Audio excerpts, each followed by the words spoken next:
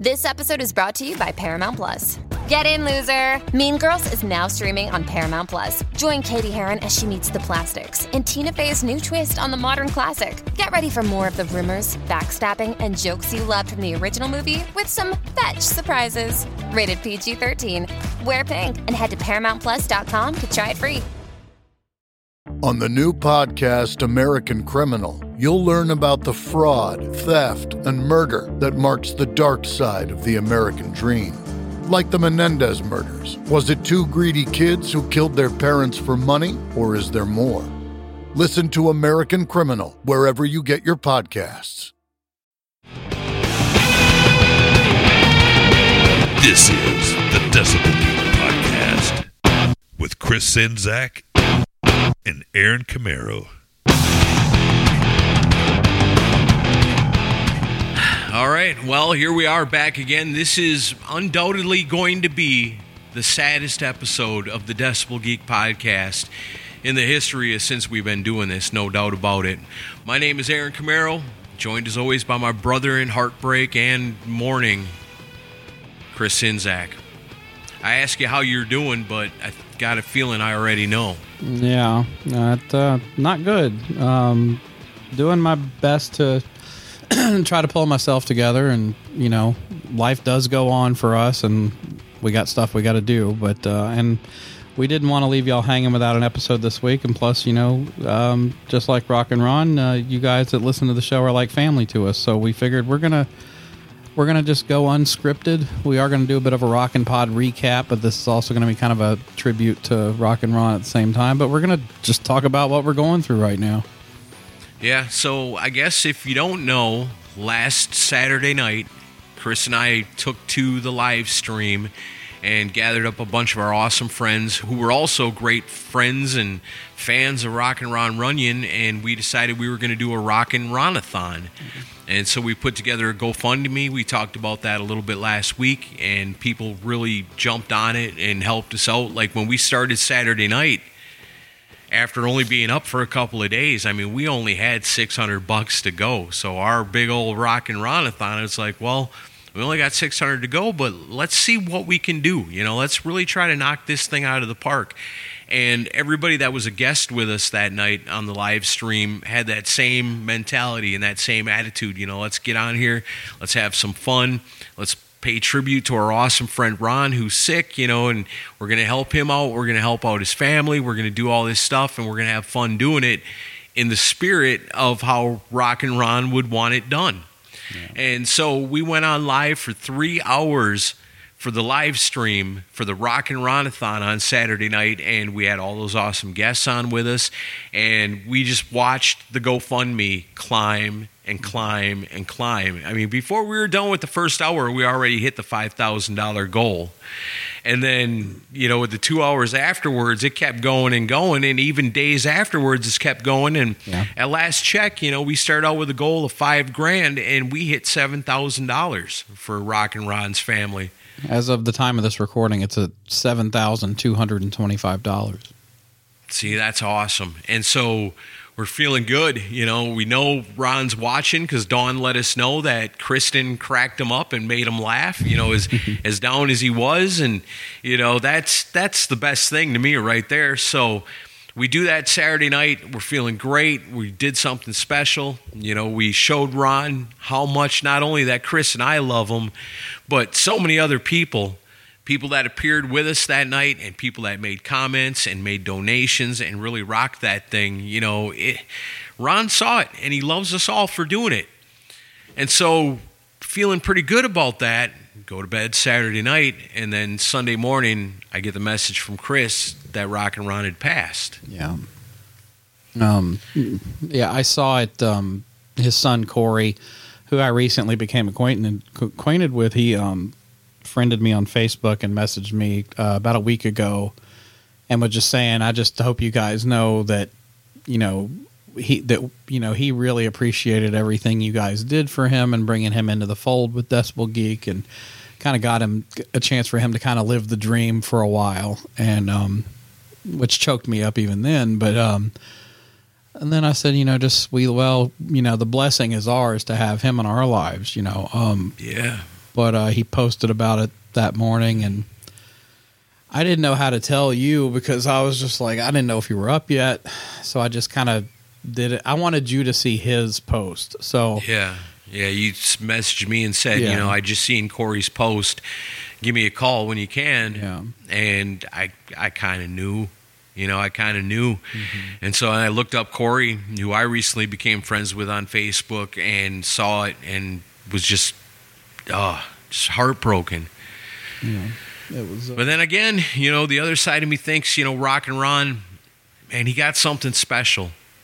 For all the people that pulled together for him that last day. And we literally did the Rockin' Ron-a-thon in the nick of time. We've been talking about doing it for a minute. We said, no, let's do it this weekend. Let's do it. Why wait for worst case scenario? Let's do it while we know he's still around, and we're at this point, we're all still hoping and praying for a miracle. And you know what? That kind of stuff happens sometimes. People get diagnosed with terrible things all the time, only to find out later, wow, I don't know what happened, but you're great. It doesn't always happen, but it does happen sometimes. We're really hoping and praying for that. But if you think about it, how many people really get a tribute paid to them the night before they pass on? Yeah. Most people just drop dead, without a thought. Rockin' Ron got something special, and I'm so proud of us. I'm so proud to be able to say that, we were able to do that for somebody, and to do it for somebody that we love so much, and I've said it a million times, Rockin' Ron was a star, dude, Yeah. He had that something, he wasn't like a radio personality or somebody that knew a million facts about a million different things about rock and roll. But man, Ron had that certain something that I guess they call it it factor. He had the it factor that made everybody love him, no matter what he did, And so the times that he appeared on the show with us were always stellar. The times that we got to spend with him doing Friday Night Lives, can't beat it.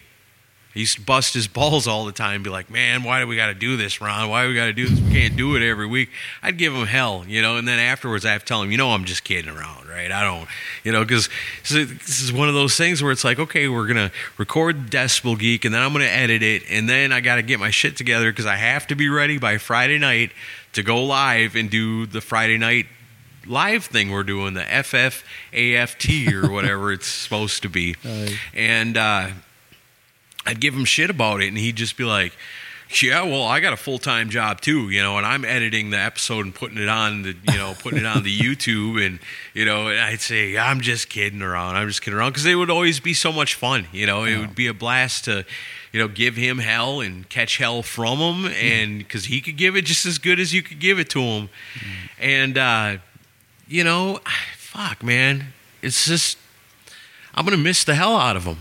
I'm going to miss the hell out of Rockin' Ron.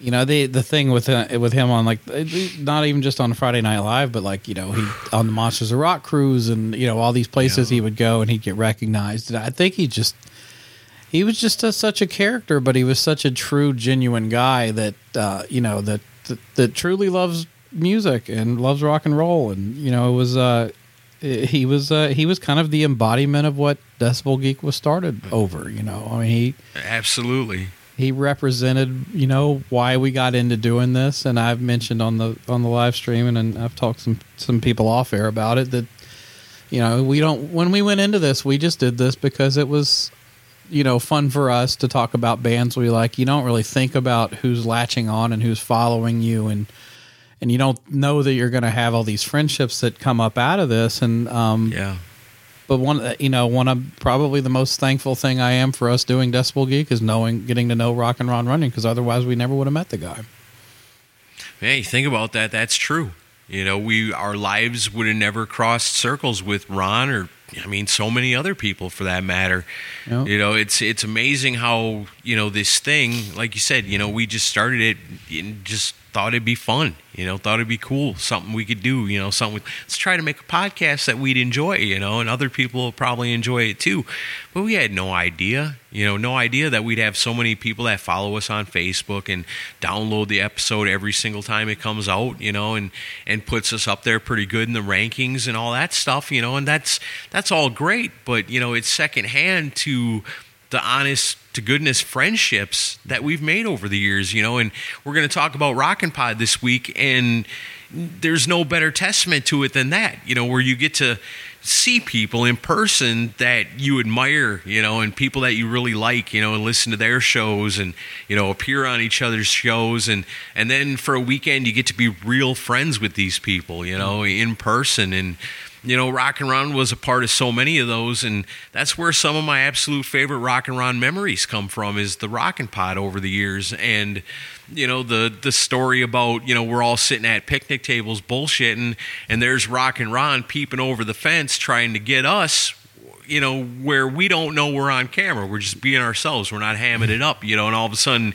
I think it was Ian, looks up and notices him and goes, "What the hell, what is that?" And it's like, oh, it's Rockin' Ron. He's spying on us. I was glad I was working the door that night so I didn't get caught on camera.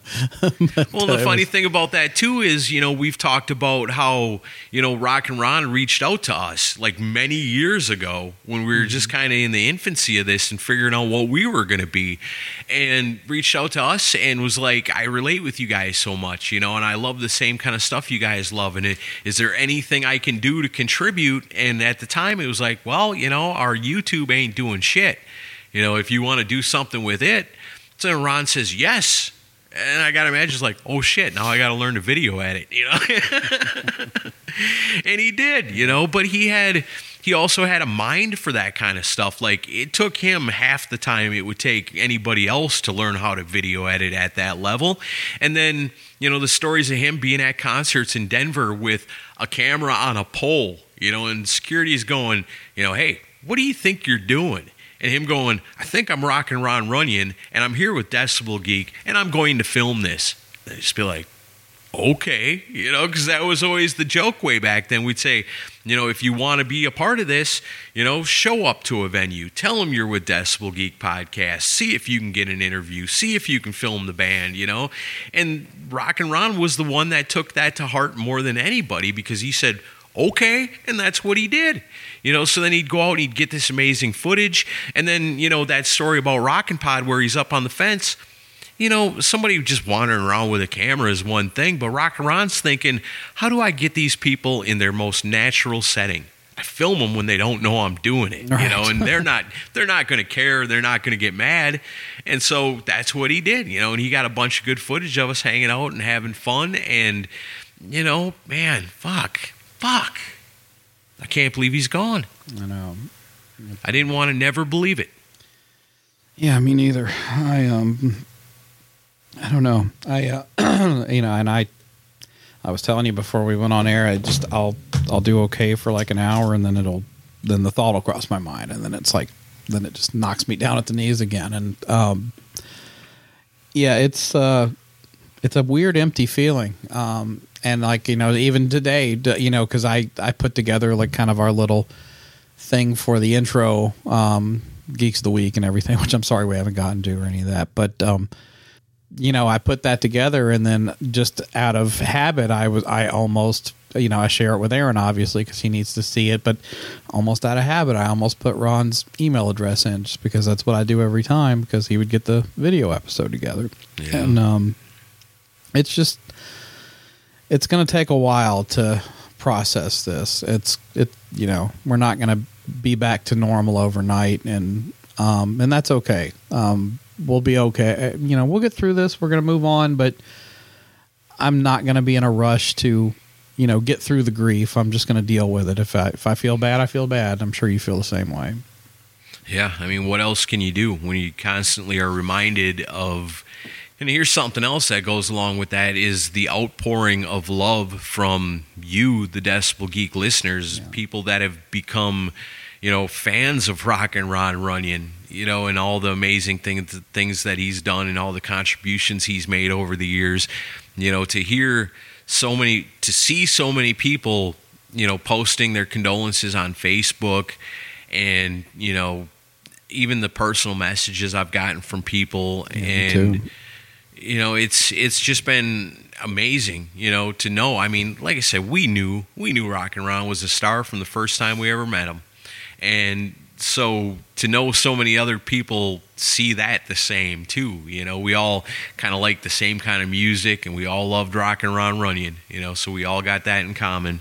Mm-hmm. But yeah, it's tough, and I got some messages saying, man, I'm sure going to miss Friday Night Live.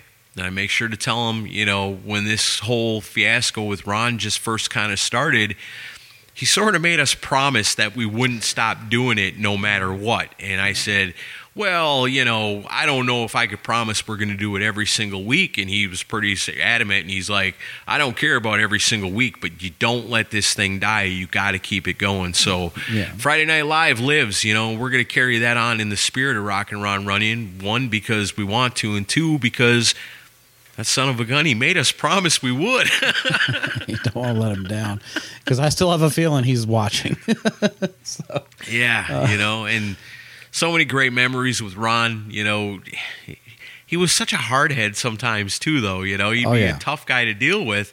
I remember, like, 99.9% of the time, me and Ron got along great, and if I was busting his balls or he was giving me a hard time, we knew that it was in love, that we were doing it. I think the only time that I ever butted heads with Ron was over the, and we didn't get to talk about this with Pete Kuhn on Saturday night, but when that whole thing with the Wolfpack first started, like, he came to us with this idea, and it's like, yeah, sounds great. You're there in town with these guys. Why don't you do it? And then he's like, cool, well, we're going to call it Decibel Geek TV. And I was like, hold on. And he didn't see the problem, and I was like, yes, you definitely are, part of Decibel Geek, no doubt about it. Mm-hmm. Almost as much as we are. But if you call it Decibel Geek TV, then what you've been hounding us to do for so long becomes a weird thing later on when we say, okay, let's start doing some video stuff, because now we have to call ourselves something different. So it's like, please, Ron, and I didn't want to upset him, because, at that time I had a little bit of worry. It's like, oh man, he's going and doing this other thing. Is he going to leave us? Is he going to go do Wolfpack and forget about Decibel Geek? And I was like, man, is there just something else you could call it? Mm-hmm. And he comes back and goes, yeah, no problem. We're going to call it Wolfpack. I was like, oh, man, thank goodness, Yeah. Because I didn't want to fight with Ron, because I never felt like, an argument with Ron was something anybody was ever going to win, Well, the thing that he would, and this is more my fault than his, the thing he would do to me constantly is he would be being sarcastic but act upset about something through chat, and then I'd be like, then I'd go to pieces going, oh man, I don't want to upset Ron, and but Ron was, wore his heart on his sleeve, and so I'd be like, oh man, am I an asshole? Did I piss him off? And I remember times of you sending me stuff going, I really think I pissed off Ron. Yeah. I said, what happened? And you'd tell me what was said, and I'd laugh and go, he's just fucking with you.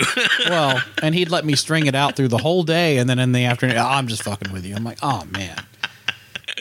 He knew how to mess with my head. I still loved him for it, but like, even one day he finally was like, listen, if there's a real problem between us, I will tell you that I'm being serious, but otherwise I'm just busting your balls. And I was like, I get it.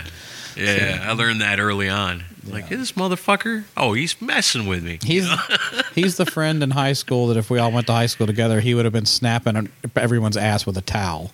That was wrong. Sure. Yeah. I could see that. But or he'd play pranks on people. He was mischievous. So I wish I could have known him longer, or grew up with him. I just picture that with people sometimes, because and you said it on Saturday night, like, it's weird to think, because most time you think, when I had my best friends in my life, you think about, like, when you're young, when you're in school. But for us, man, we're in our 40s, and I've got the best group of friends that I've ever had in my entire life, you know, and that's because of the people that listen to the show and the people that interact with us and other podcasters and people like Rock and Ron. I try to imagine what would it be like to grow up with Rock and Ron, you know, how awesome that must have been. Or be, you know, you see pictures of him when he's like 17 and you're like, man, to hang out with Rock and Ron at 17 and go to a concert, you know, how amazing. Yeah, we would have gotten into a lot of trouble together, I'm sure. Yeah, I'm sure. I am sure of it. Oh man. Well, so let's you want to go ahead and take care of the business? I know we're super late doing that, but We ain't got no business. well, we don't have reviews, but we do have Geeks of the Week, and I wanted to make sure I got those in. Yeah, we definitely do have at least that. You know, Rock and Ron would want you guys to leave us reviews, you know. And I don't think I'm stretching when I say that, because I know Ron well enough, and he would be here to say, the hell's wrong with you guys? Give these dudes some reviews, you know, they need it. And so last week and the week before, we had two pretty awesome, stellar episodes for you. And they were pretty great. I know, because I was there for both of them live.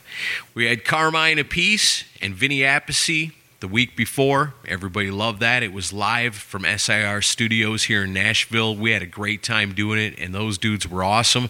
And then last week we doubled it up when we did Albums Unleashed on David Lee Roth's Eat 'em and Smile with the one and onlys Billy Sheehan and Greg Bissonette live on stage at Rockin' Pod. I know it's a lot to love, and we had a great time doing it. Yeah. So the people that loved it the most, they're the ones that took that episode when they saw it posted on Facebook or saw it tweeted on Twitter, and they took it, they reposted it, they shared it, and they spread the word for us here at the Decibel Geek Podcast. And by doing that, they became honorary Geeks of the Week. And before I read off the list, let me just say, you've probably noticed over the last year that Adam Cox, who we tragically lost last year, who was part of our team, always leads off Geeks of the Week. Well, Rock and Ron Runyon will now be right there with him. So every week they're going to be honored, and they're going to be the first two Geeks of the Week. Amen. Geeks of the Week this week are Adam Cox, Rock and Ron Runyon, Kristen Schimbeck, Bill Elam, Aaron Baker, Joseph Capone, Jay Shabluski, Mike Tyler, John Phillips, Brent Tibbetts, Rob Webb, Wayne Gross, Pantheon Podcast, Jeffrey Mendenhall, Kevin Williams, Simon Catt, David Glenn, Mark Alden Taylor, Mark and Jerry BS Sessions, Sit and Spin with Joe, Keith Rockford, Shay Hargett, Mike Parnell, David Cathy, Scott Krause, Keith Rockford, Vet Halen, and as always, the Mooger Fooger.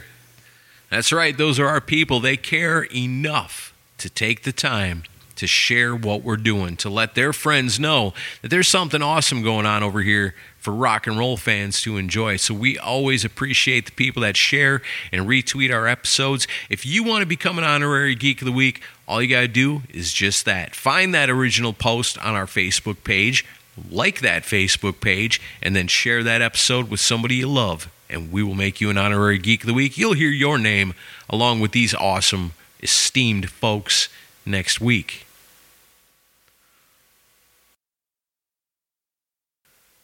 So it's going to be kind of hard to do the recap because we're going to talk more about Rock and Ron Runyon. So I guess before the Rockin' Pod even happens, you know, we're talking to Ron, and this whole thing comes to light of what he's going through. And the first thing we think is, oh shit, you're going to miss Rockin' Pod. And Ron's like, no, I'm not. Yeah, we're really? You know, and he's like, no way. I was like, wow, okay, you know, and it's like, you know, to just get news like that and just be like, no, I'm not. I'm like, okay, great, you know, awesome. And so we think, how the hell is that going to work? And Ron tells us, you know, I've worked it out with my doctors. I've got treatments set up for these days, and I've worked it so that, you know, I can do my treatments, and it won't affect Rockin' Pod at all, and I'm going to be there. And we couldn't believe it. You know, as a matter of fact, here's another testament to Rock and Ron. You know, he gets diagnosed with that, and it's serious stuff, you know. That doesn't stop him from going and seeing Enough's Enough, and that doesn't stop him from going and seeing Buckcherry. And it certainly didn't stop him from flying all the way from Colorado to Nashville to be a huge part of Rockin' Pod, and he was. Yeah, it was. It's like it was like it gave him something to hang on for, And, I talked to a couple people I know in the medical field, one of them, which is David Hudson, who hosts State of Amorica and Digital Killed the Radio Star. And he was like, no, he's like, I've dealt with people that are in this same situation. He's like, that's a good thing. He's like, it gives them something to shoot for, something to hang on for. And I think it helped him pull through for those few months. The tenacity of that guy to show up, and of course his great wife Dawn and his friend Pete coming there, and we did everything we could to take care of him, and he was part of every event basically. He showed up, and they were there on Friday, and Aaron did an amazing job presenting the Spirit Award to him at the Podcaster Mixer, and we wouldn't spoil the surprise. I just said, you just have to make sure you're there. Yeah. He's like, well, what is it? I said, I'm not telling you. You have to be there. Yeah, we had talked about this ahead of time behind Ron's back, but it was Chris's idea to present a Spirit Award. Actually, technically, it was Ken Mills' idea. Yeah, I like it. I was going to do it. I had an award for Ken, which I still have to ship because Ken wasn't able to make it. But before I could even talk to Ken about that award, he goes, you should do an award for Ron at Rockin' Pod, do like a Spirit Award. And I was like, I will take that and I will run with it. That's awesome. Yeah, beautiful idea because it came together really good. We were hanging out and, I'm me, I don't have no problem getting up in front of a group of people and going, hey, pay attention, I got something to say. And so that's basically how it went. So everybody's hanging out at the bar and hanging out in the lobby of the hotel, and Chris goes, are you ready to go do this? I said, fuck yeah, let's do it. And so we found Ron, make sure he's nice and nearby. And I get out in the middle of everybody, and I said, hey, give me your attention. I had to yell it twice because everybody was having such a good time catching up with each other. But by the second time, everybody was paying attention. And I said, where's Rockin' Ron Runyon? And so we brought him over, and I just basically told everybody, in the spirit of this is rock and roll. That's what it's all about. That's why we're all here, because we love rock and roll, and we're doing podcasts to celebrate rock and roll and do our part to be what's gone. FM radio, they're not doing the goods. MTV, that died years ago. Who is here to carry on the torch of this? And it's us, the podcasters. So in the spirit of that, we're going to give a Spirit Award. And there was nobody there, and may never ever be again, that equals the spirit of Rockin' Ron Runyon. Because, we can talk about our personal experiences about how Ron came on with us and how he took over our Decibel Geek TV YouTube channel and made it into something extraordinary. And, we can talk about our experiences with Ron all day because we were lucky enough to be the first. But we weren't the only ones. Ron made appearances on other shows and supported everyone. That guy would talk about podcasts all the time. He'd talk about Josh Toomey, and he'd talk about Cobras and Fire, and he'd talk about Rock and Metal Combat and Podkist and all these great shows. Ron supported all of them, so there was nobody better to receive that award the first time around than Rockin' Ron Runyon. So it was my honor, and it was my privilege to be able to gather everybody together.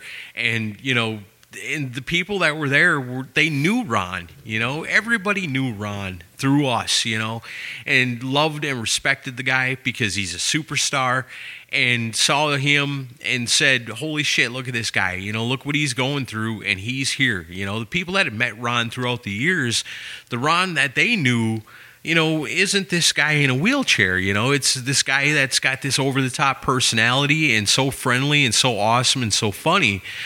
But holy shit, he's here, You can tell. You can look at him and say, this guy is going through some serious shit right now, but hot damn, he's here.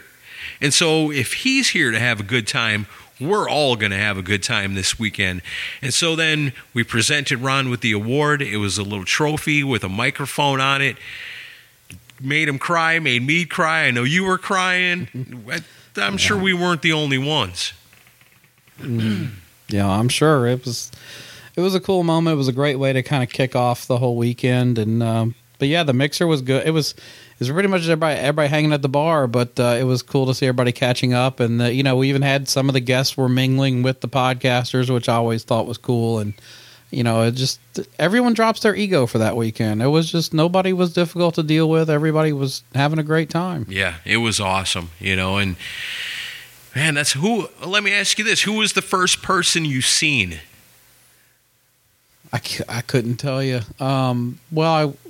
First person I saw was my wife and Tracy, because they were like, "Oh God, we've got issues with measurements of the podcast." So I was like, "Oh great, there's a problem." The minute I walk in the door. Oh man, just in time. You wrapped that up just in time to figure out the dimensions of the other room too. Yeah, well, we had. Well, I mean, I was there early before, but like I had to leave for a while, and then I came back, and so I worked on that. Then I went to the bar, and they had a meal waiting for me because I hadn't eaten anything. That's my big downfall every year at Rockin' Pod is I forget to eat. Yeah. So I'm eating a burger, and but I look across, I see Bushy, I see Greg Renoff, I saw Ricky Rackman. I saw several people already hanging out. Nice. So, I was kind of late to the party, really. Saw you, of course, and then. But yeah, it was. For me, it's crazy every year. It's I had more help this year, and I got to experience more of it. But it's still always crazy where there's a lot to do. The first people I saw. Who? I knew it was going to be a good time. I knew the party was just about to kick off when I roll up into the parking lot, and the first three guys I see standing outside the back door when we're trying to figure out where we're supposed to be is Rick, Ian, and Ralph. I go, oh shit, it's on now. Yeah, we see those guys. So my wife was selling T-shirts down there, and we had a pretty good collection put together because she wanted to be a part of Rockin' Pod, and like other years she just kind of stands around, and watches me and sees everything and then goes, okay, now what? I thought, man, we got to figure out something that you can do. So we started looking for T-shirts, looking for rock T-shirts, stuff people would like, some stuff people would want, and so we started collecting, and we were working pretty good for 2020, but of course that didn't happen. So then by 2021, we had a shop set up. We had a lot of T-shirts down there. So first thing we got to do is tote all these freaking totes inside the door. And luckily for us, Ian and Ralph and Rick were right there. Everybody gave us a hand, showed us where we needed to go. And, for sure, we got to give props to your wife, because the first thing we do is we walk in and we're going, okay, so where are we? And we're looking at the diagram, and it's like, oh, shit. This ain't going to work at all, And my wife's like, well, what do we do? Should I just pack this stuff up and forget it? And I said, no, let me talk to Michelle real quick. So I talked to Michelle, and she gets Mark over there, who's also helping with the vendors. And they go, oh, yeah, this definitely doesn't work for what you guys got. And within a moment, they had stuff switched around to where she was in the most perfect spot she could be, and had all the room she could possibly need.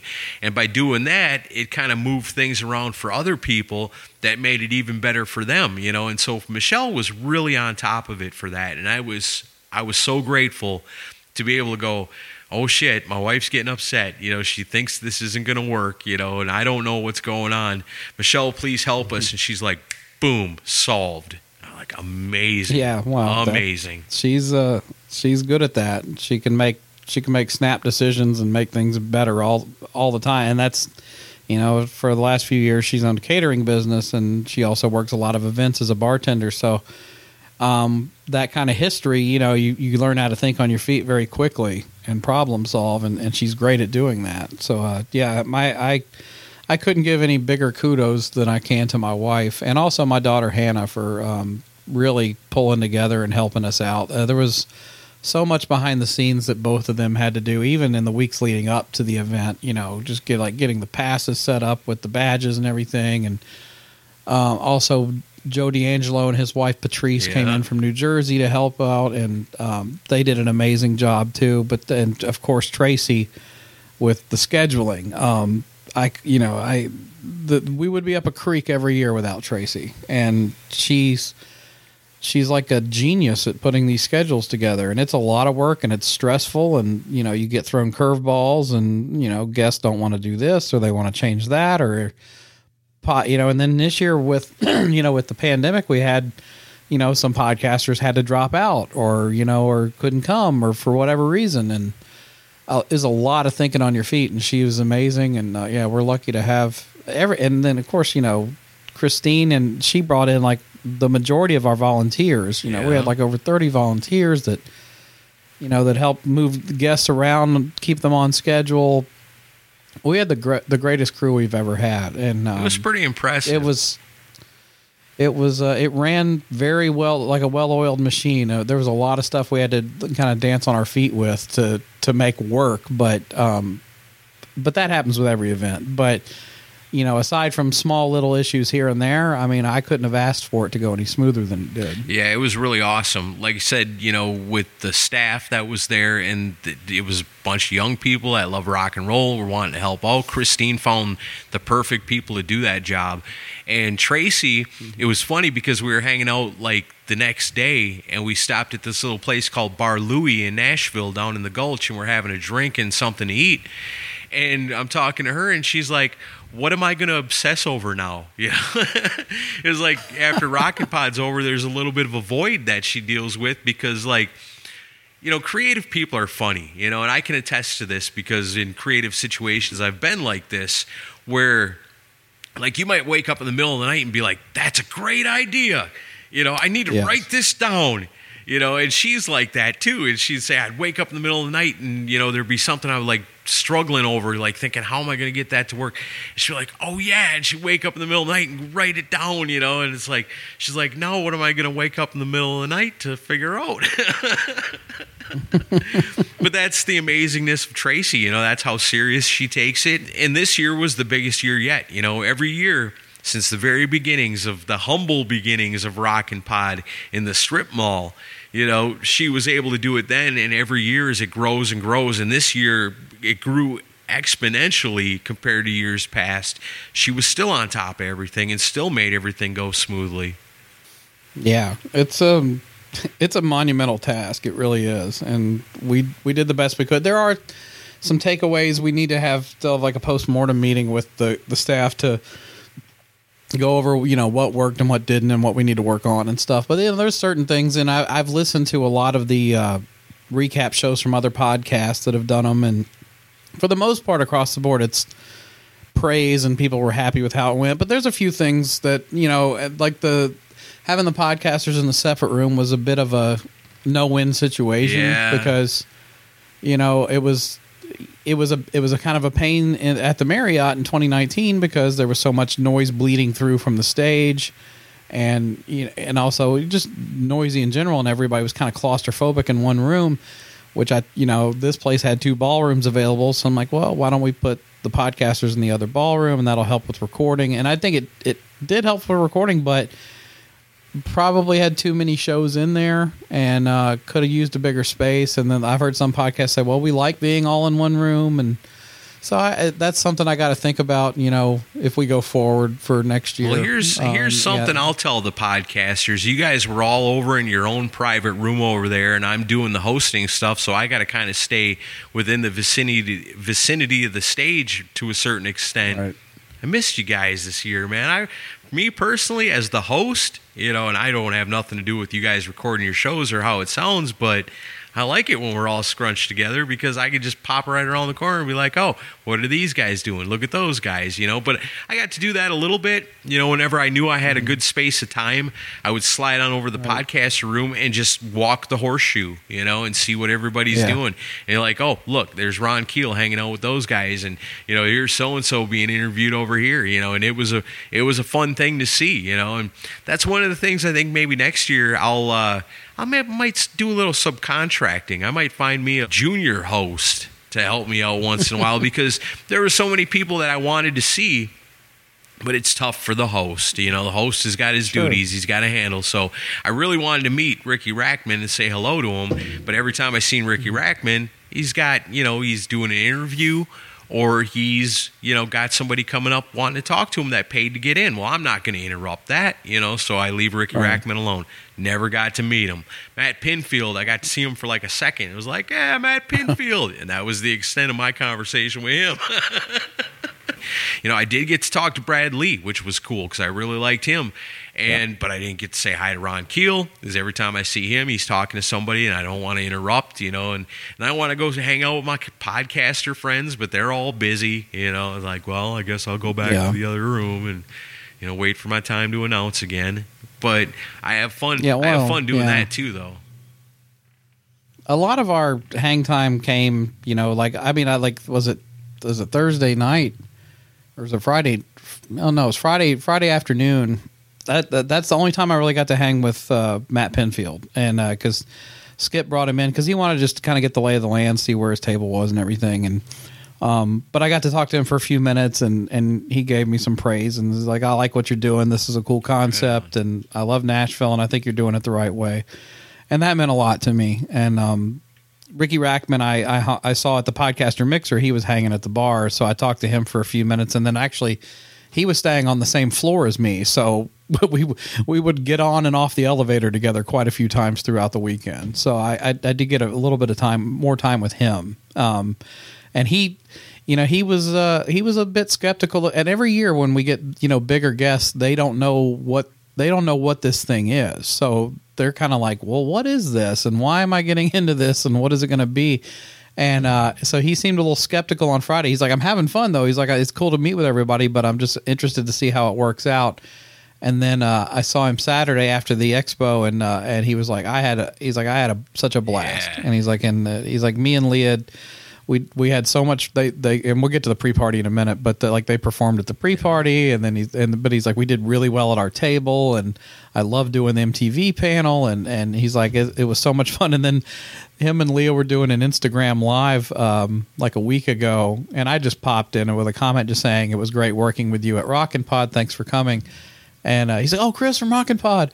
Chris, we had so much fun at your event. I thought it was going to suck, but we had a good time. Nice. And I was like, I don't know if it's a compliment or not, but okay. Well, I know at first, it seems like every year there's somebody, and at first it seemed like the somebody for this year was going to be Ricky Rackman.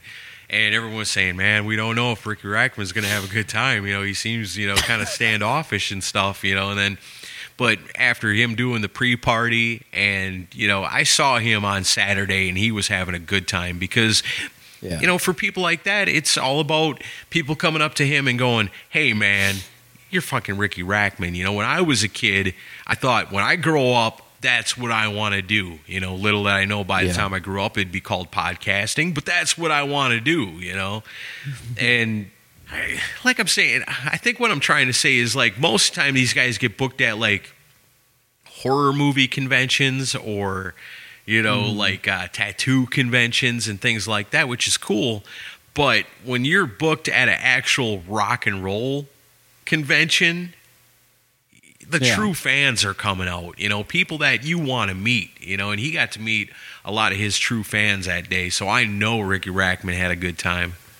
I agree with what you're saying and I have respect for all those big conventions that will have celebrities of all types. They're cool and everything, but I kind of view them as like celebrity petting zoos, because it's like all these celebrities from all these different genres, which is cool if you're like a pop culture fan. And I've gone to some of those before, but what I think I like about ours a little better is that it's niche, and that it's rock and roll in particular. And it's also the podcasting industry because, with a lot of the guests we have, they're kind of married to the podcast world now because that's where they get a lot of promotion from. So that's one thing I like about the event. And I think that's what makes it kind of special. But yeah, he had a great time. And then Mark Goodman I saw for all of 10 seconds. We almost did, and I'm spilling a little bit of behind the scenes stuff, but I figure it's okay. We almost didn't get Mark Goodman because he was very paranoid about COVID and was worried about safety protocols and stuff like that. And a few of the guests were. We went, to extra lengths with him to make sure he was safe and everything, and there was distancing and all that. But he did show up, and I believe he had a good time. It seemed like he was great on all the interviews he did. He was great on the MTV panel. Yeah, I saw him right as he was getting escorted into the ballroom to do the panel. And I was like, "Hey, I'm Chris. I'm the guy." And he's like, "Oh, you're the Chris." So he's like, "Oh, good to meet you, and thanks for having me." And but that's the limit of my interaction with Mark, which I was a little bummed over, but it's okay. To me, it's not about me getting my rocks off meeting the guests. It's about bringing guests in to give everyone else a good time. It's not about me adding to my autograph collection or any of that. Because, I mean, I just like seeing everyone have fun, and I like seeing the podcasters get good interviews, and that means more to me than anything else. And I just wanted to meet Chuck Shute. And I got to say hi to him for like 2 seconds because I was on my way to go do something else, and then never got to, "Hey, man, I'll be back. I want to talk to you," and then never get to come back, But to go back to the podcaster ballroom thing, it's we definitely will learn from it. Those of you that are podcasters that are listening, and we did the best we could with the space we had. I don't know that we'll go back to Hilton next year. I think we might find something that's a little better because I mean, I hate to say it, but I think we almost kind of outgrew it in the first year we used them. Because it was packed. Every room. Can I was say packed. this? This is something that I noticed that I really, really liked about the last time. And I don't know how much of a hassle it is to do it, but my favorite still, as much as I love this Rockin' Pod, and as great as it was, and the guests were great, and the podcasters were great, and we had more people show up than ever before, which is amazing, but I'm still a little partial to 2019 because that was the year we got to have everything in-house.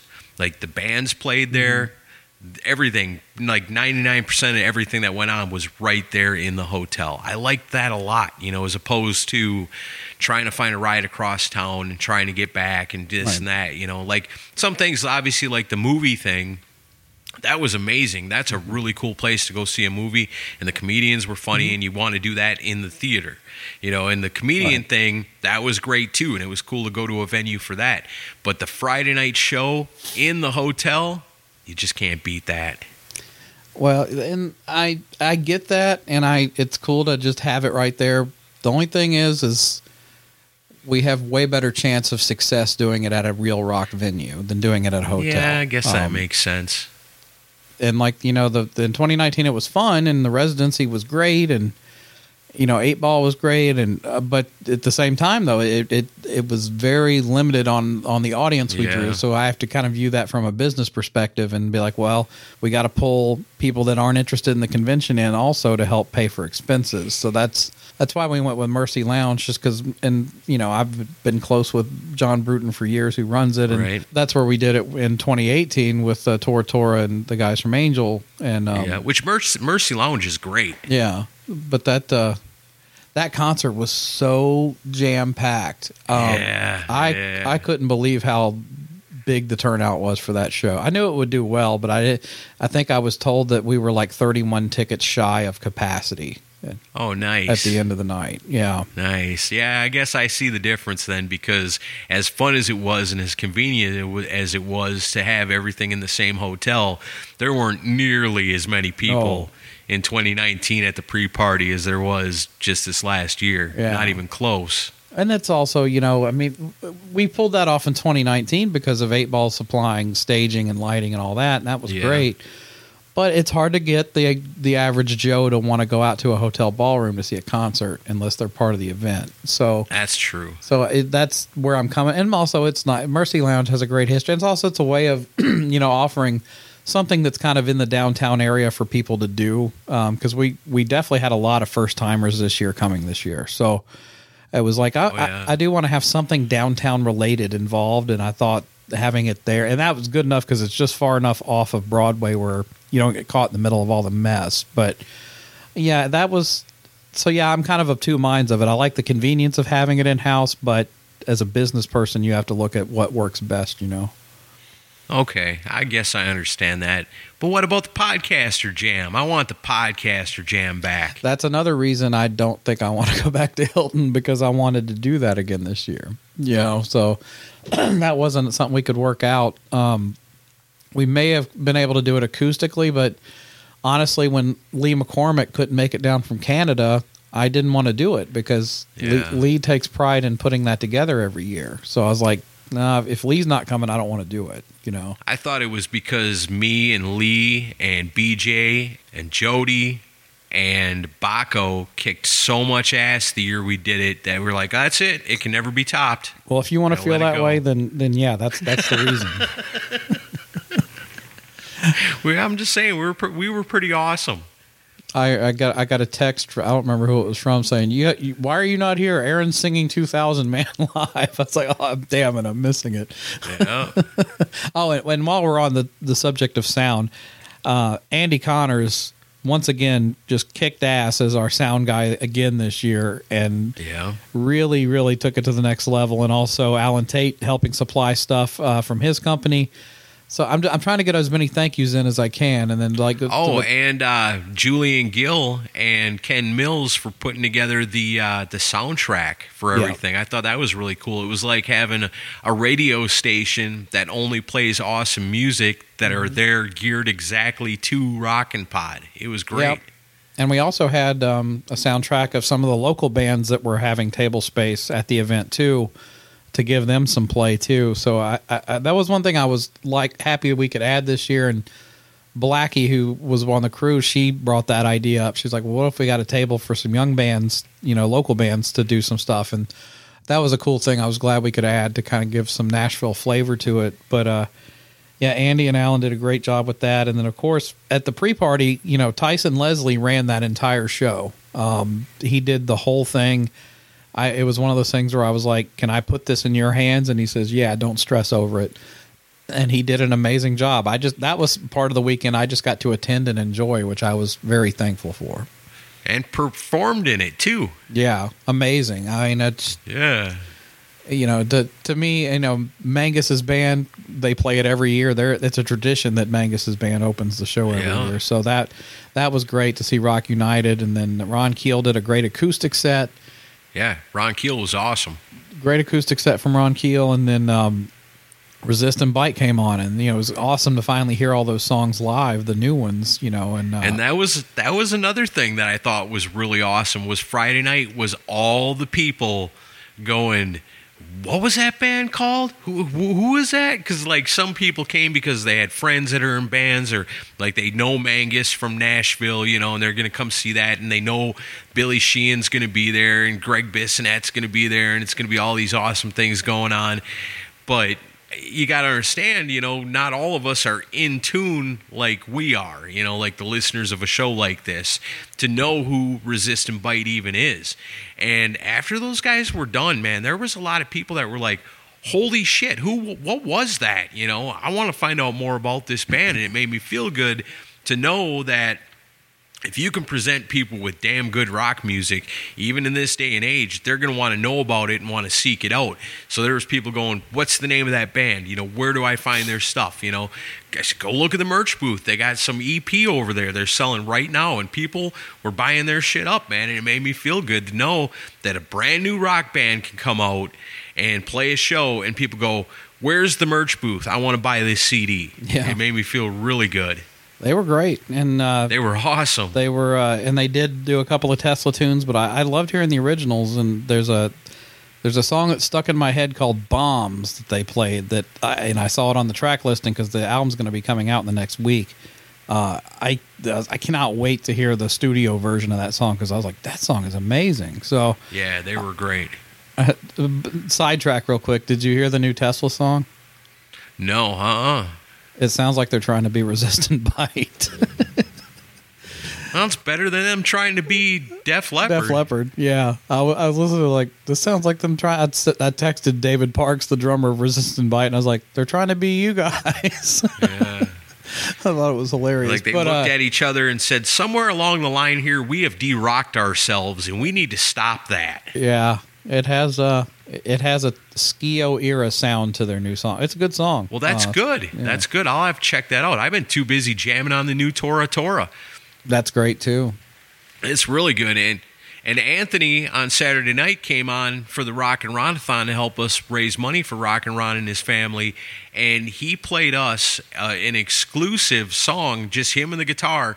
And it was badass, man. Yep. I can't wait for that new stuff. I can't wait to hear that song with the whole band rocking it. It's going to be unbelievable. Yeah, it was amazing, and you know, Anthony and a few other people, Roxy Blue and Steel City, and Native Sons all did acoustic sets at the expo, which was really, really cool. I was really impressed with Steel City and Native Sons. I thought both those bands were just killer for guys that I didn't really know a whole lot about going into Rockin' Pod. Yeah, I enjoyed them. And then, and obviously at the pre-party, everyone was great at the pre-party. Rick Fox getting up there with Ron Keel to do Steeler and Keel songs, and then that's historic right there. That was awesome. But to me, still the highlight was seeing Billy Sheehan and Greg Bissonette get up there and play together again. That was so amazing.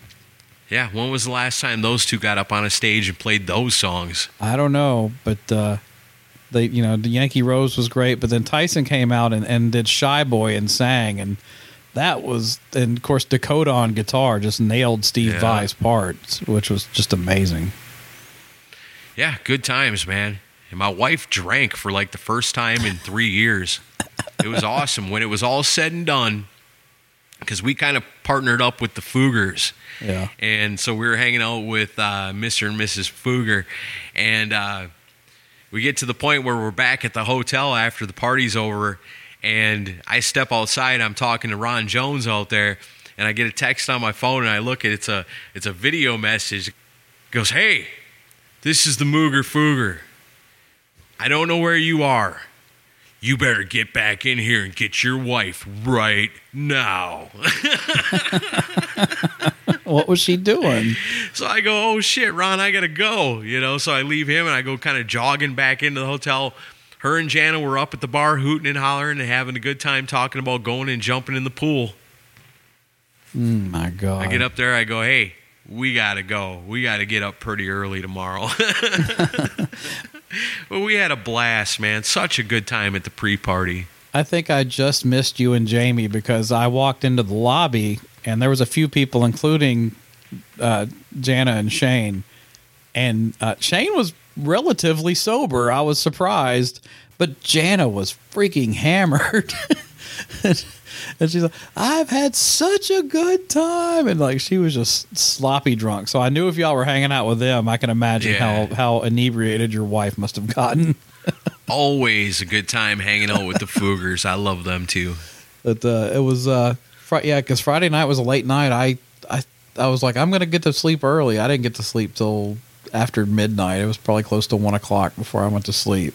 And then Saturday, of course, was a blur. But yeah, the expo was really great, and seemed like people had a great time. And then, of course, we did the movie screening Saturday night with Kiss Meets the Phantom. That was so funny. The comedians, God, they did an amazing job. Craig Gass and Don Jameson and Courtney, and then Phil Schaus, of course, joining in. Courtney stole the show. Yeah, the Vinnie Vincent joke.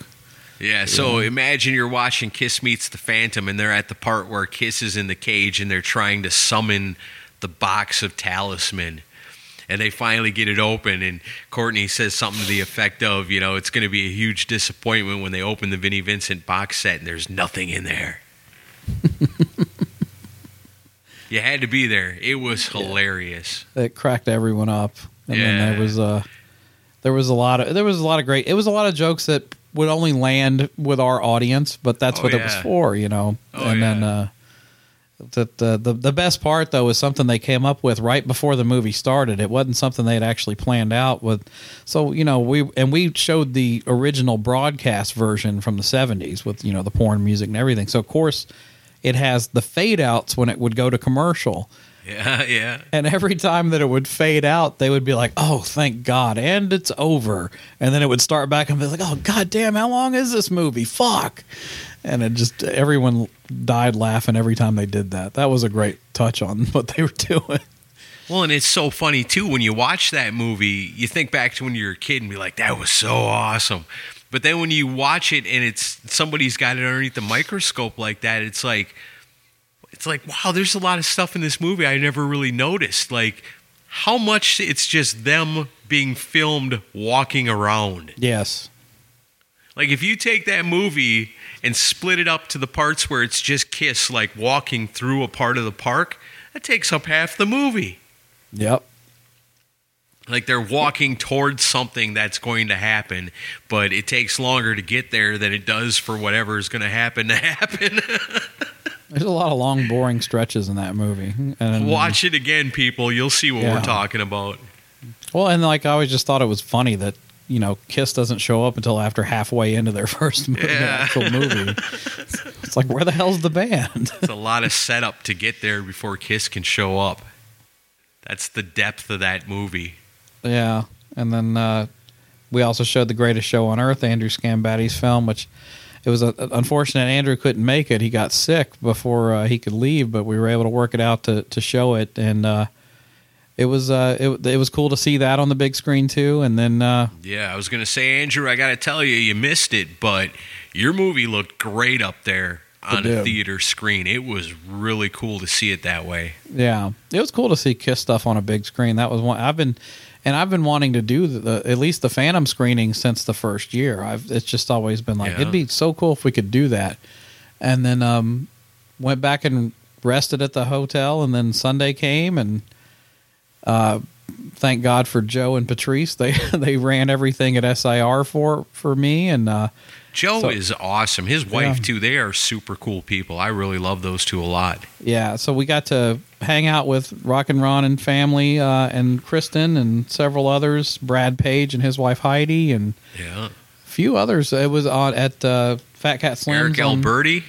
Yeah, Eric Alberti and Julie, his wife, and it was so cool. That was a cool hang. We did that till it was time to go do the interview at SIR, and then Aaron and I headed over to SIR and had a great time interviewing Carmine and Vinny, and got some awesome. If you've listened to the show 2 weeks ago, you know it was a hell of a talk. They had amazing stories. Yeah, it turned out really good. And, you know, I want to give a shout out, too. I mentioned him at the top as one of the first 3 people I saw. But our friend Rick was doing so much stuff that weekend, and he was basically there being the brothers' right-hand man at the SIR deal. And he was so good with those guys, man. He handled everything. There was people asking questions. He was answering questions. He was making sure everybody got everything autographed they wanted autographed. And Rick is such a good dude. You know, I got to give him a shout out. I know you want to give him recognition too. Yeah. And I heard that Rick did such a good job with those guys that there may be some future opportunities for Rick working with the brothers, which is so awesome. Yeah, I heard they offered him some road work to work with them on some of their events. You'll find nobody better, I'll tell you that. Yeah. Awesome friend and a real good dude.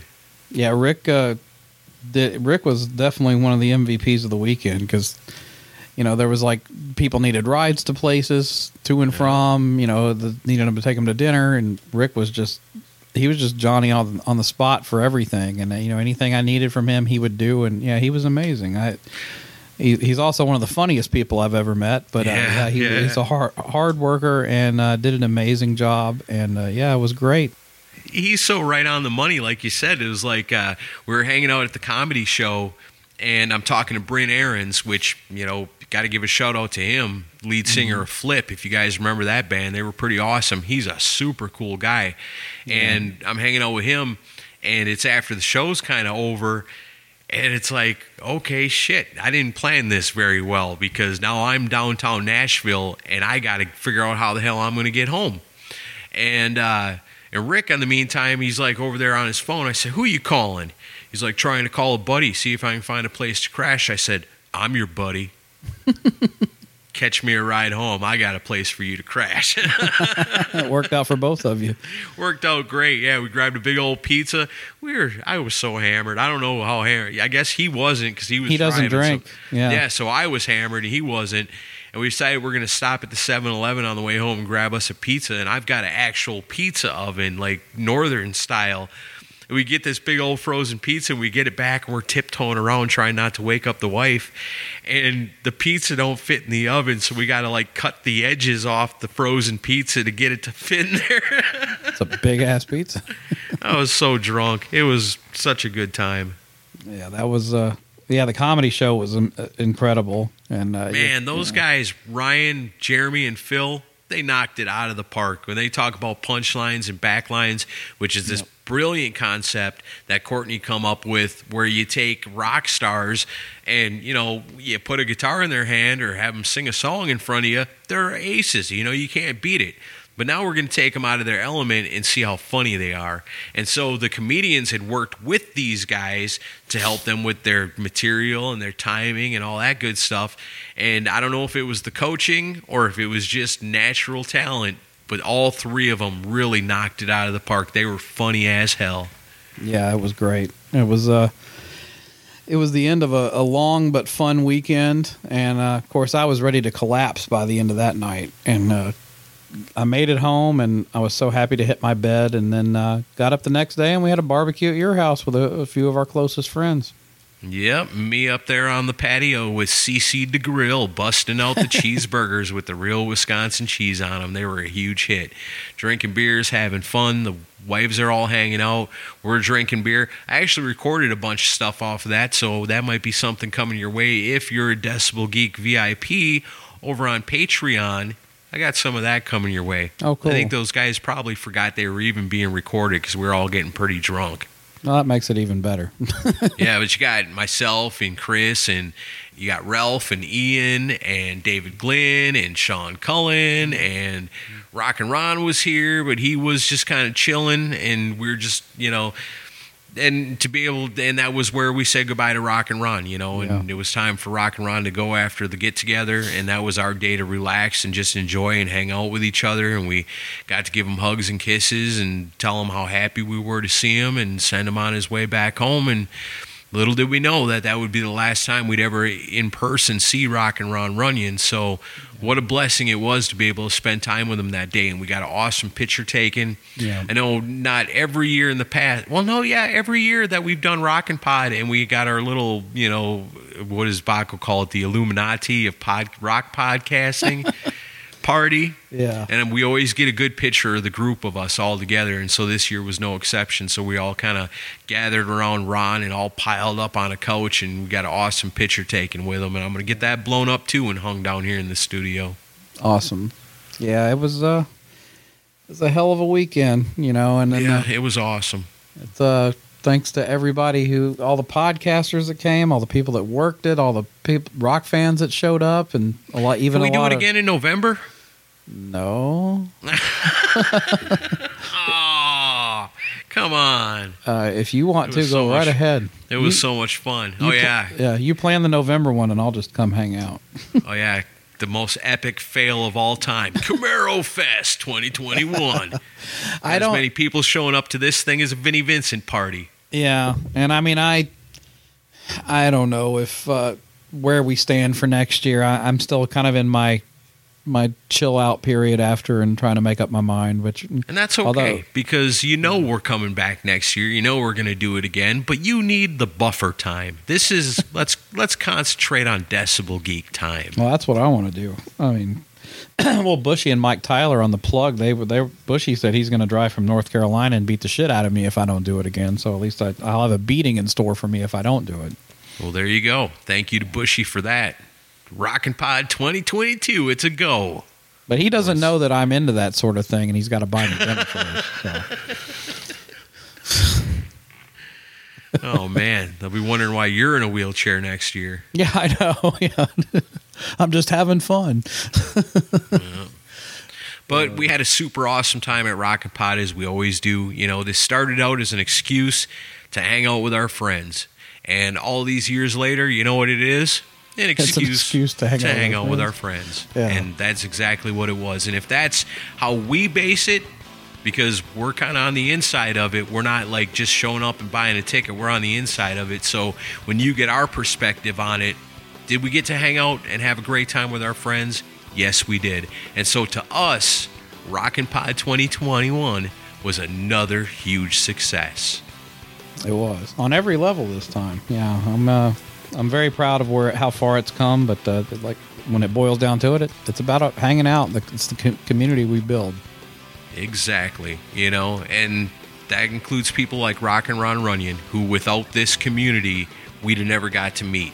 Without us and the podcast and podcasting and rock music and you, the listener, and people tuning in and checking it out, none of us would have ever got to know the genius, the brilliance, and the awesomeness of Rockin' Ron Runyon. So for that, I say God bless Rockin' Ron Runyon, and God bless rock and roll. And we'll be back next week. See ya.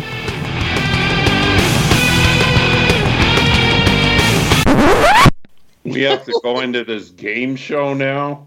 Yes, Ron, it's tradition. It's quarantine session tradition to do the game show. And you know what? Thanks to Loose Cannon, we've got game show music this week. Oh, great. So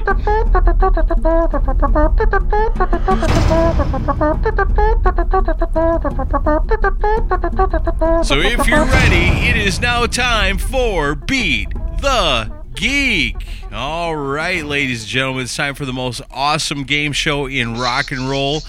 This is going to be something else here, I think. It's asking me to something else. It's asking me to reload. Something went wrong, it said. Oh, no. Even your questions are like, fuck this.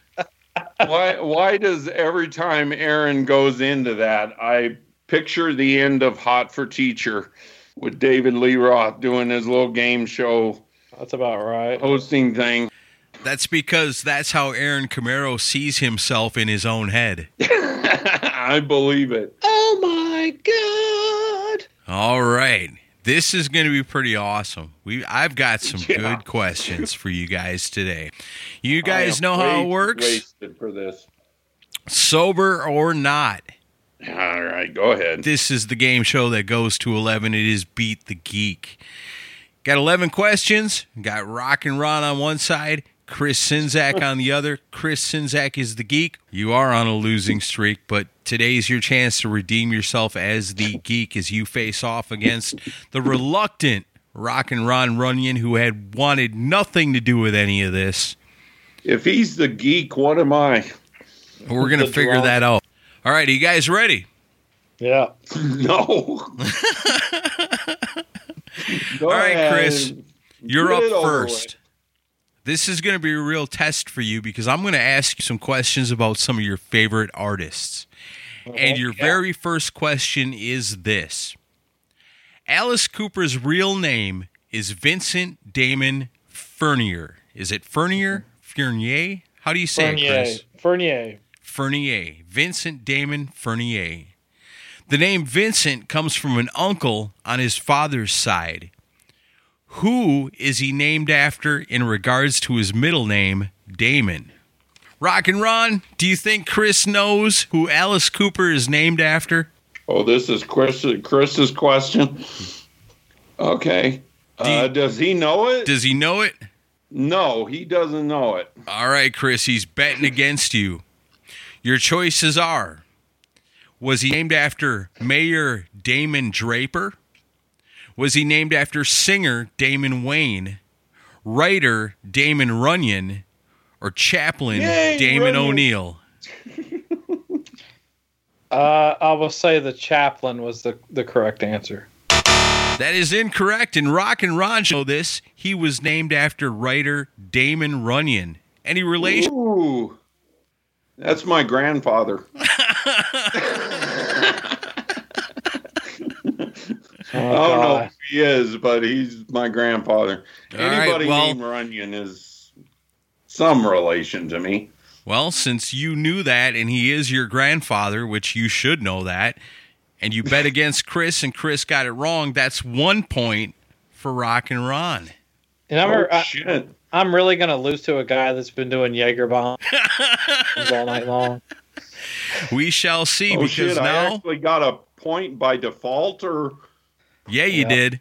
Okay, I like this game now. All right, well, let's see how it goes, because it's your question.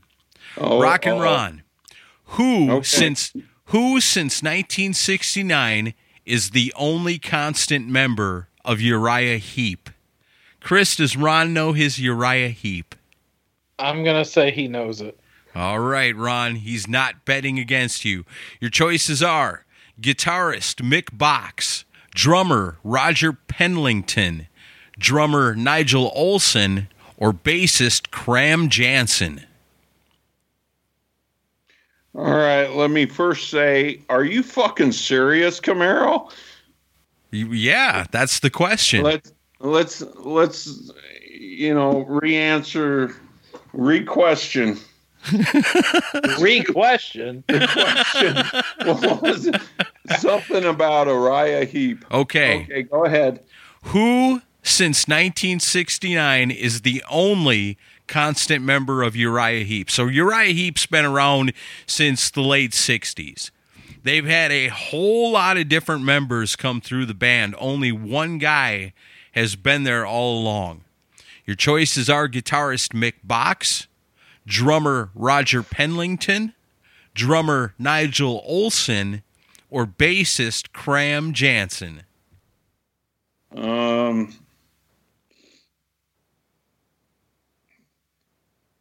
And Chris actually said, I know this.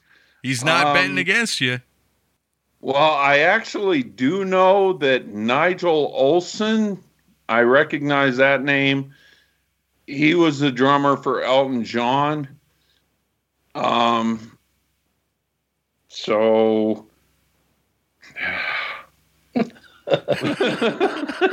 You're actually going to go long-winded on a multiple choice question. Holy shit. Just pick one, Ron. Can I call a friend? No. You wanna call- Wadley. I want to call Chris and Zach. Doesn't work that way. I'll give you the wrong answer. Chris will be like, oh, hang on a second, my phone's ringing. It's Ron. All right. What was the answers again? Or the Okay. choices? Once again, your choices are guitarist Mick Box, drummer Roger Penlington, drummer Nigel Olsson, or bassist Cram Jansen. So we had two drummers in there.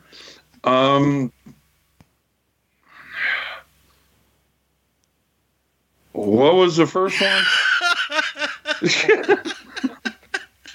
This could be an epic, long episode of the Beat the Geek. The first one was guitarist Mick Box. I'm going to try.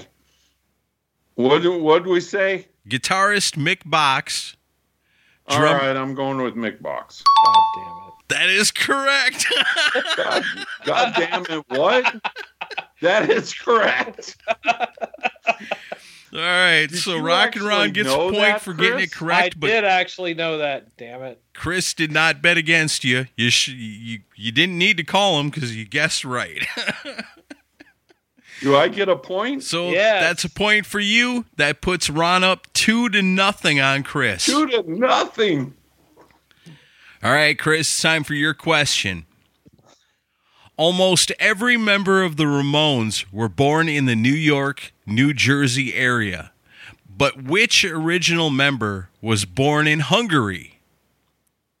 Ron, you know Chris is a big fan of the Ramones, but does he know the answer to this question? This is rigged. You asking Ramones questions.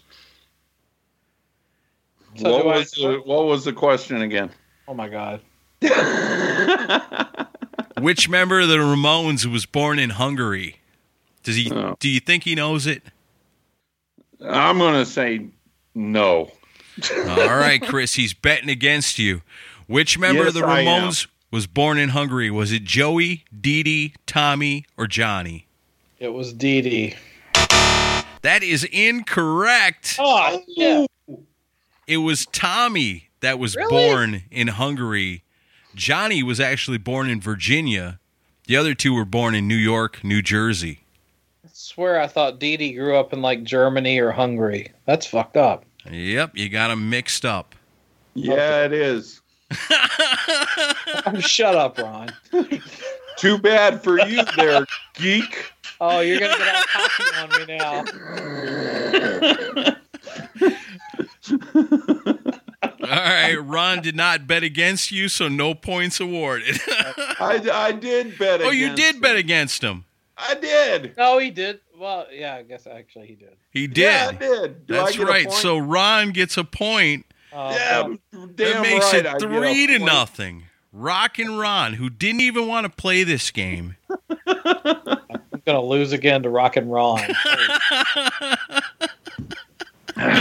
All right, Ron, you ready for your next question? No. Well, too bad. Can we just stop now? No. I'm ahead. You're up by 3 I wanna points. stop while You're doing I'm good. ahead. All right, your question is this. Joseph Michael Poole is better known by this stage name. Chris, does Rock and Ron know who Joseph Michael Poole is? Well, I gotta catch up, so I'll say no. All right, he is betting against you, Ron. Your choices are Oz Fox, Buckethead, Wednesday 13, or Davy Vane. So who was it? Joseph Michael Levitt?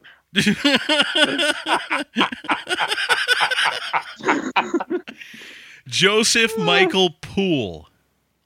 Joseph Michael Poole. Is that Oz Fox, Buckethead, Wednesday 13, or Davy Vane? Did Chris bet against me? Yes. Yes, he did.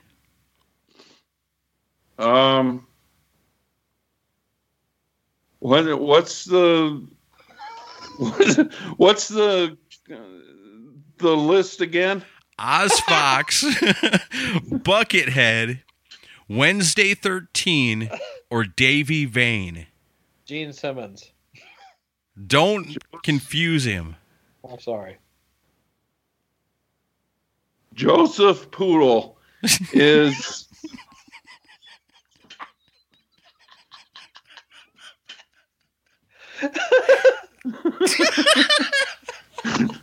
Stop it.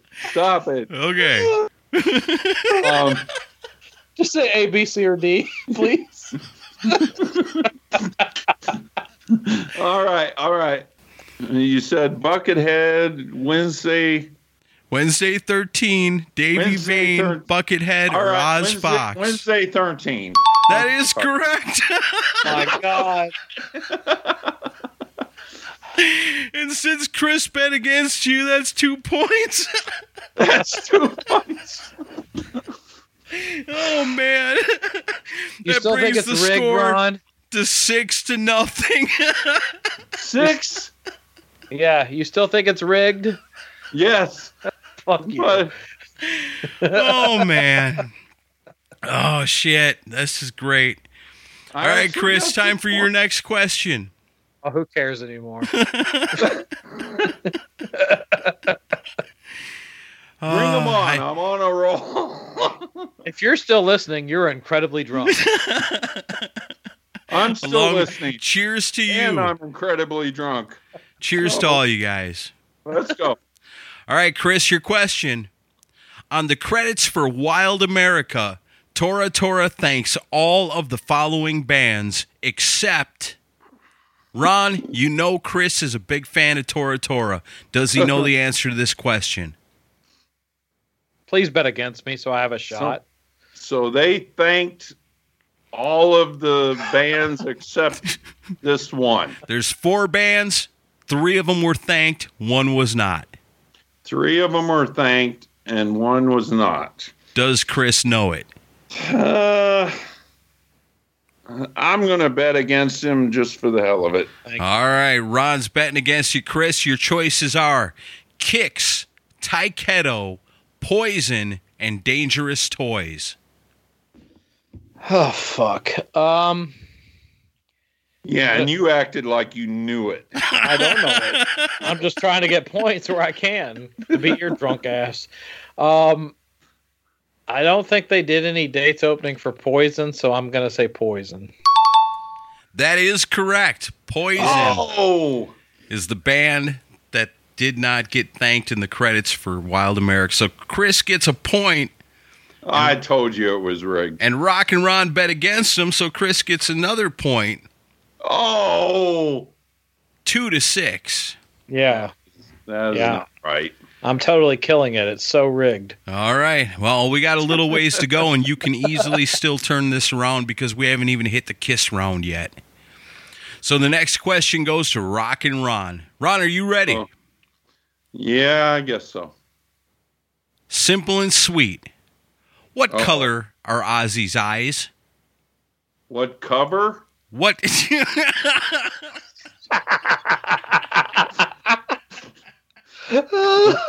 What cover has Ozzy's eyes on it? Oh my god. Let me repeat the question. Did I lose you, Aaron? I'm sorry. Go ahead. You lost all of us. Ron. Yes, go ahead. What color are Ozzy Osbourne's eyes? Chris, does Ron know what color Ozzy's eyes are? I have to bet against him every time now, so no. All right, Ron. Well, Well, Chris is betting against you. Your choices. Black. Your choices are blue, green, brown, or gray. I thought they were black. As Yeah, his go with soul. Glowing red. The Prince of Darkness, they should be black. What'd you say again? Blue, green, brown, or gray. Is gray even a color of eyes? Blue, green, brown, gray. I don't know. Green. That is correct. Oh, no shit. Green? And Green. since Chris bet against you, that's 2 more points. All right, I'm hanging up. Did he bet against me? I did. Motherfucker. Then I get 2 points. That brings the score What to am I 8 up to 2. now? 20? 8 to No. 2. Okay. That's a pretty damn good score. We're not even to the kiss round yet. We got one more question before we get to it, and it is Chris's I'm question. the kiss round right now. Chris, you ready? Why not? According to iTunes, this is Motley Crue's most popular song. Rock and Ron, do you think he knows the answer? Hell no. So cocky. Oh, man. All I right, want Chris. double the points, whatever that is. So no, he doesn't know it. You don't get double the points. I do if I get it right. Do I get? No. Oh, I don't get double the points. No, you but get a keep betting point if he against gets me. it wrong. Do I get a point though? Yeah, you get a point if he gets it wrong if you're betting against him.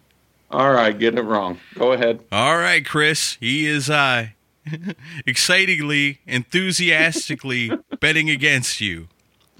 Your choices are Kickstart My Heart, Home Sweet Home, Dr. Feelgood, or Saints of Los Angeles. Before I answer, I just want to say, this whole week, Ron was saying, "Oh, I'll be the person who never gets one thing right and beat the geek, and Chris is going to kill me." He hasn't gotten one wrong yet. I know. My goal was to be the only guest to get 0 points on this, and I got like 8. a couple hundred or something right now. So I'm good with that. Yeah, I'm sure you are. Well, it's not over Anyways, yet. answer the fucking question.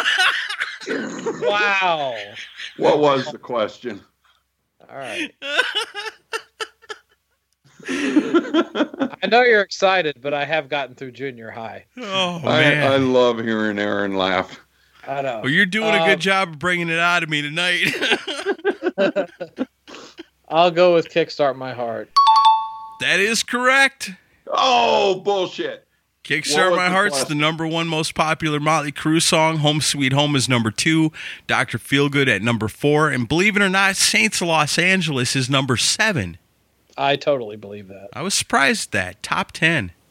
Where's All right, Final Rock and Ron Scream bet in against that? you, and you got it right, so that's 2 points. You're halfway there. The score is Yeah. 4-8. And you know how things can quickly turn around in the Kiss Round. And the Kiss Round is now Rock and Ron.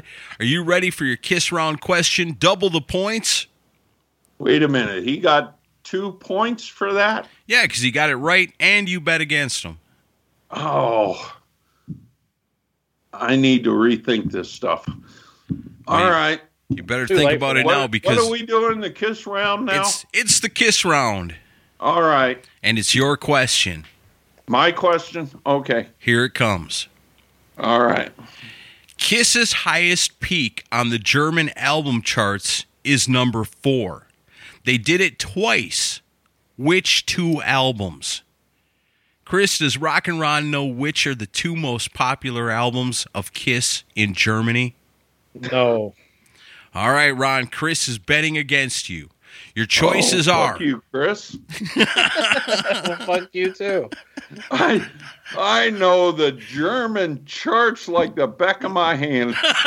Because you're into all that scat porn. Oh, fuck. All right.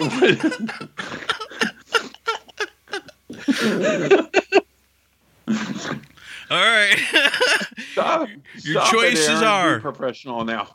Well, this All is right. Yeah, you make it tough to be a professional what game German show host chart too. Songs. Okay. Your choices are Destroyer and Revenge, Unmasked. Do the question again. Okay, all right. Kiss's highest peak on the German album charts is number 4. They did it twice. Which 2 albums? 2 albums went to number 4 in Germany. That's the highest Kiss has ever peaked. The 2 albums, were they Destroyer and Revenge, Unmasked and Sonic Boom, Animalize and Asylum, or Love Gun and Lick It Up?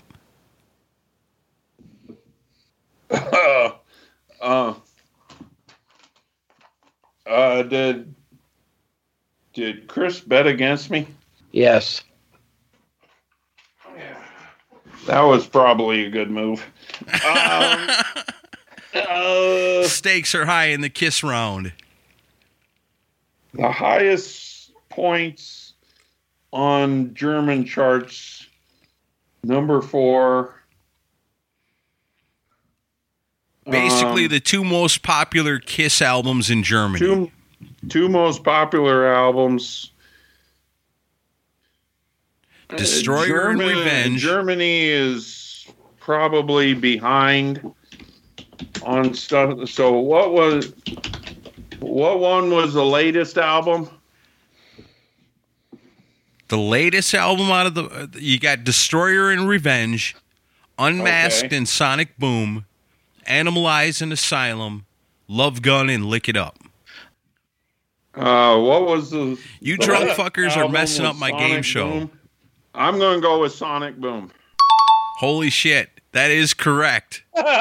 The 2 most popular Kiss albums in Germany are Unmasked and Sonic Boom. Unmasked? So you got it correct, and Chris bet against you. That's 2 points. That brings the score 11-4. Well, 11. So he wins. Yeah, I went to 11. No, we still got because it's points. It's not. You don't get a point for each. You're messing up. The game is not over yet. Okay, yeah, it is, but okay. I mean, you still got a chance. You got a Kiss round question. That's double the I still want to points. stop now. This is a good one too. I'm proud of Did this I one. get double points? You did. Whatever? Oh shit, that's right. So actually, Ron has got 2 extra points because of that. See, I'm screwed. You guys, oh man, you got me drinking too much. Yeah, it's our fault. So the score is actually Get it together 13 there, Alex to 4. Get the points. Because of double points and betting against. Yeah, 13 to 4. Wow. 13. I'm proud of these Kiss questions. Chris, That's here comes my lucky yours. number. Let's stop now. Gene Simmons' 1978 solo album charted the highest of any member of Kiss in the United States. Which one had the highest charting solo album in Japan? Ron, it's the Kiss round. Double the points. You want to bet against them? Well, what was the question again? Just say yes, you'll bet against me. Okay, yes, I'll bet against you. Well, Chris sounds confident. Ron has been talked into betting against him. Chris, you know the choices. Gene, Paul, Peter, or Ace. Who charted the highest in Japan? I'll say Ace. That is incorrect. Yes. Ron gets 2 points because of the kiss round and betting against you. You got it wrong. In Japan, Peter Criss reached 40 on the charts. Ace Frehley reached 30. Gene Simmons reached 24. And Paul Stanley reached 18. Wow. The answer is Paul Stanley. Those are good kiss questions. I almost thought you was going to say Paul or Peter had the highest ranking. That would be something. Nope. In every reality and in every country, in every age and in every time, Peter Criss always comes in last. That is true. Yeah, nobody wants to be Peter Criss, not even Peter Criss. Sorry, Peter. Love you. All right, so with that mistake in the kiss round, that brings the What was the score. question? Rock and Ron, 15. Chris Czynszak, 4. 15. That's the highest score so far in this game. We've still got 2 more questions to go. Ron, it's your turn. Wait a minute. What do I got? 15? 15. Yes. Oh, shit. It's a new record. Move on. All right. Well, you know how this goes. I always like to ask favorite question or your favorite band. 2 weeks ago, I asked Baco about Seven Mary 3. Everybody knows that's his favorite band. Last week, I asked Loose Cannon about Pat Benatar. We all know how Loose Cannon lusts after Pat Benatar after all these years. So, Rock and Ron, your question is this. Wildside, then known as Young Guns, were the prize in a bidding war between record companies in 1990. Who ultimately signed them? Chris, you know how Rock and Ron feels about Wildside. Does he know the answer to this question? All right, now I'm thinking this is rigged to Ron. No, because I asked Loose Cannon about Pat Benatar last week, and I asked Baco actually about Seven knew Mary the 3. answer to that one. Let me just say. I'll say he knows this. All right, he's not betting against you. Rock and Ron, your choices are Capitol, Polygram, Elektra, or Warner Brothers. What was Wildside signed to? In 1990, when they got their big record deal, all these companies were fighting over them. One of them won out. Was it Capitol, Polygram, Elektra, or Warner Brothers? I do actually think it was Capitol. Holy shit, Ron, that is correct. Holy Of course it was. So Chris did not bet against you, and you get a point. So the score is now 16 to 4. Better. And just for the fun of it, Chris, I've been asking you all kinds of questions about your favorite bands today. I got one more for you. In the 70s, Thin Lizzy's Phil Lynott released 2 written volumes of poetry that were combined into a book. What was the name of that book? Ron, you know he loves the Thin Lizzy, but does he know the Phil Lynott poetry? Do you want to bet against him? What the hell? Why are you asking Chris Ramones and Thin Lizzy questions? Because I think it's fun to ask Chris questions about his favorite bands and then stump him on them, all right? Yeah, because I'm clearly doing so awesome tonight. Because he's been getting them all wrong, because he's got 4 points all along here. Well, what do you think, Ron? You want to pad your points? You want to bet against him one last time? I don't remember the question or anything, but I'll bet against it.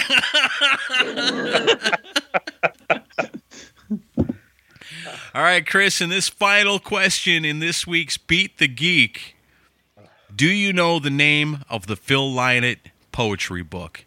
Was it Words to Remember Me By, Songs for While I'm Away, Poems for the Wandering Soul, or Things We Thought Were Forever? What was the title of the poetry book by Phil Lynott? Before I answer, let me just say, I've never had more fun losing in a game of trivia. I'll say Songs for While I'm Away. That is correct. And Ron bet against you, so that's 2 points.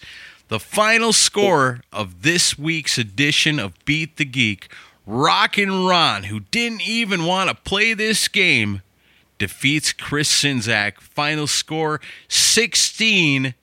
16. All right, Chris. Well, this has been a pretty interesting edition of Beat the Geek. Rockin' Ron, how do you feel?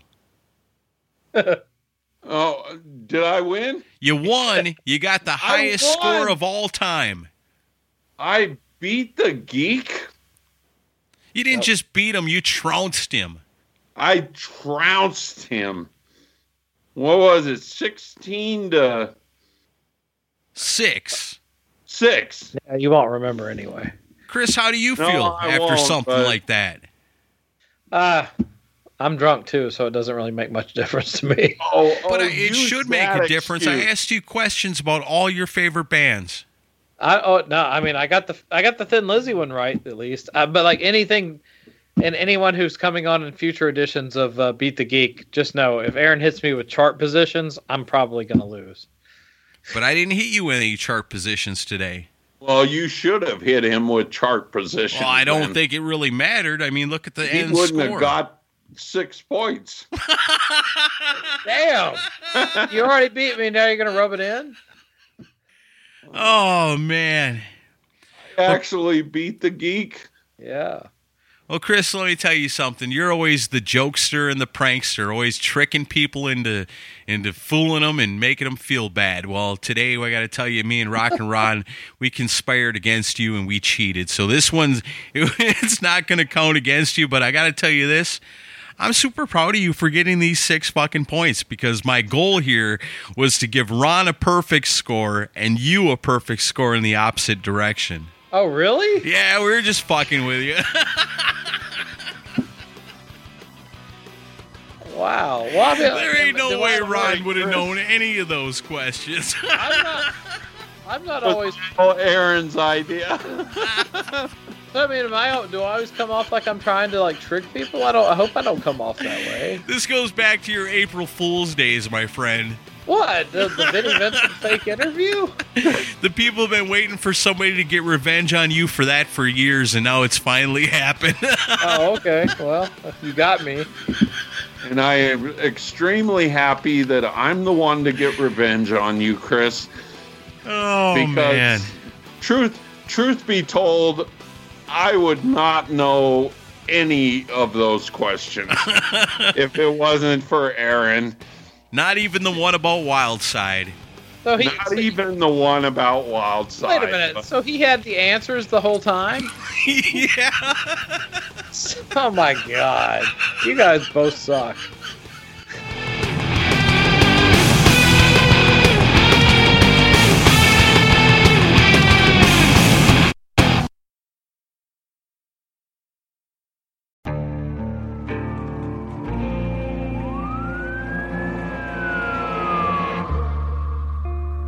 What would you do to achieve the American dream? The big house, the happy family, the money. 911, what's your emergency? Would you put in the hours? Would you take a big swing? What's the problem? What's the problem? Would you lie? Would you cheat? Were they shot? Were they shot? Would you kill? Yes. My mom is dead. My mom is right there. From Airship, the studio behind American Scandal, comes a new true crime history podcast. I'm Jeremy Schwartz, and I'll be taking you inside the minds of some of our most notorious felons and outlaws, exploring the dark side of the American dream. In my new show, American Criminal, you'll meet the picture-perfect brothers who'd kill their parents, the thief who stole babies, the crypto king who siphoned off billions, and plenty more. From assassins and gangsters to killers and con artists. Whatever the case, whoever the criminal, you don't know the full story. Until now. Don't miss the debut season of American Criminal, The Menendez Brothers, beginning February 29th. Listen wherever you get your podcasts, or to get early ad-free access to the entire season first, plus hundreds of other ad-free history podcast episodes, subscribe at IntoHistory.com.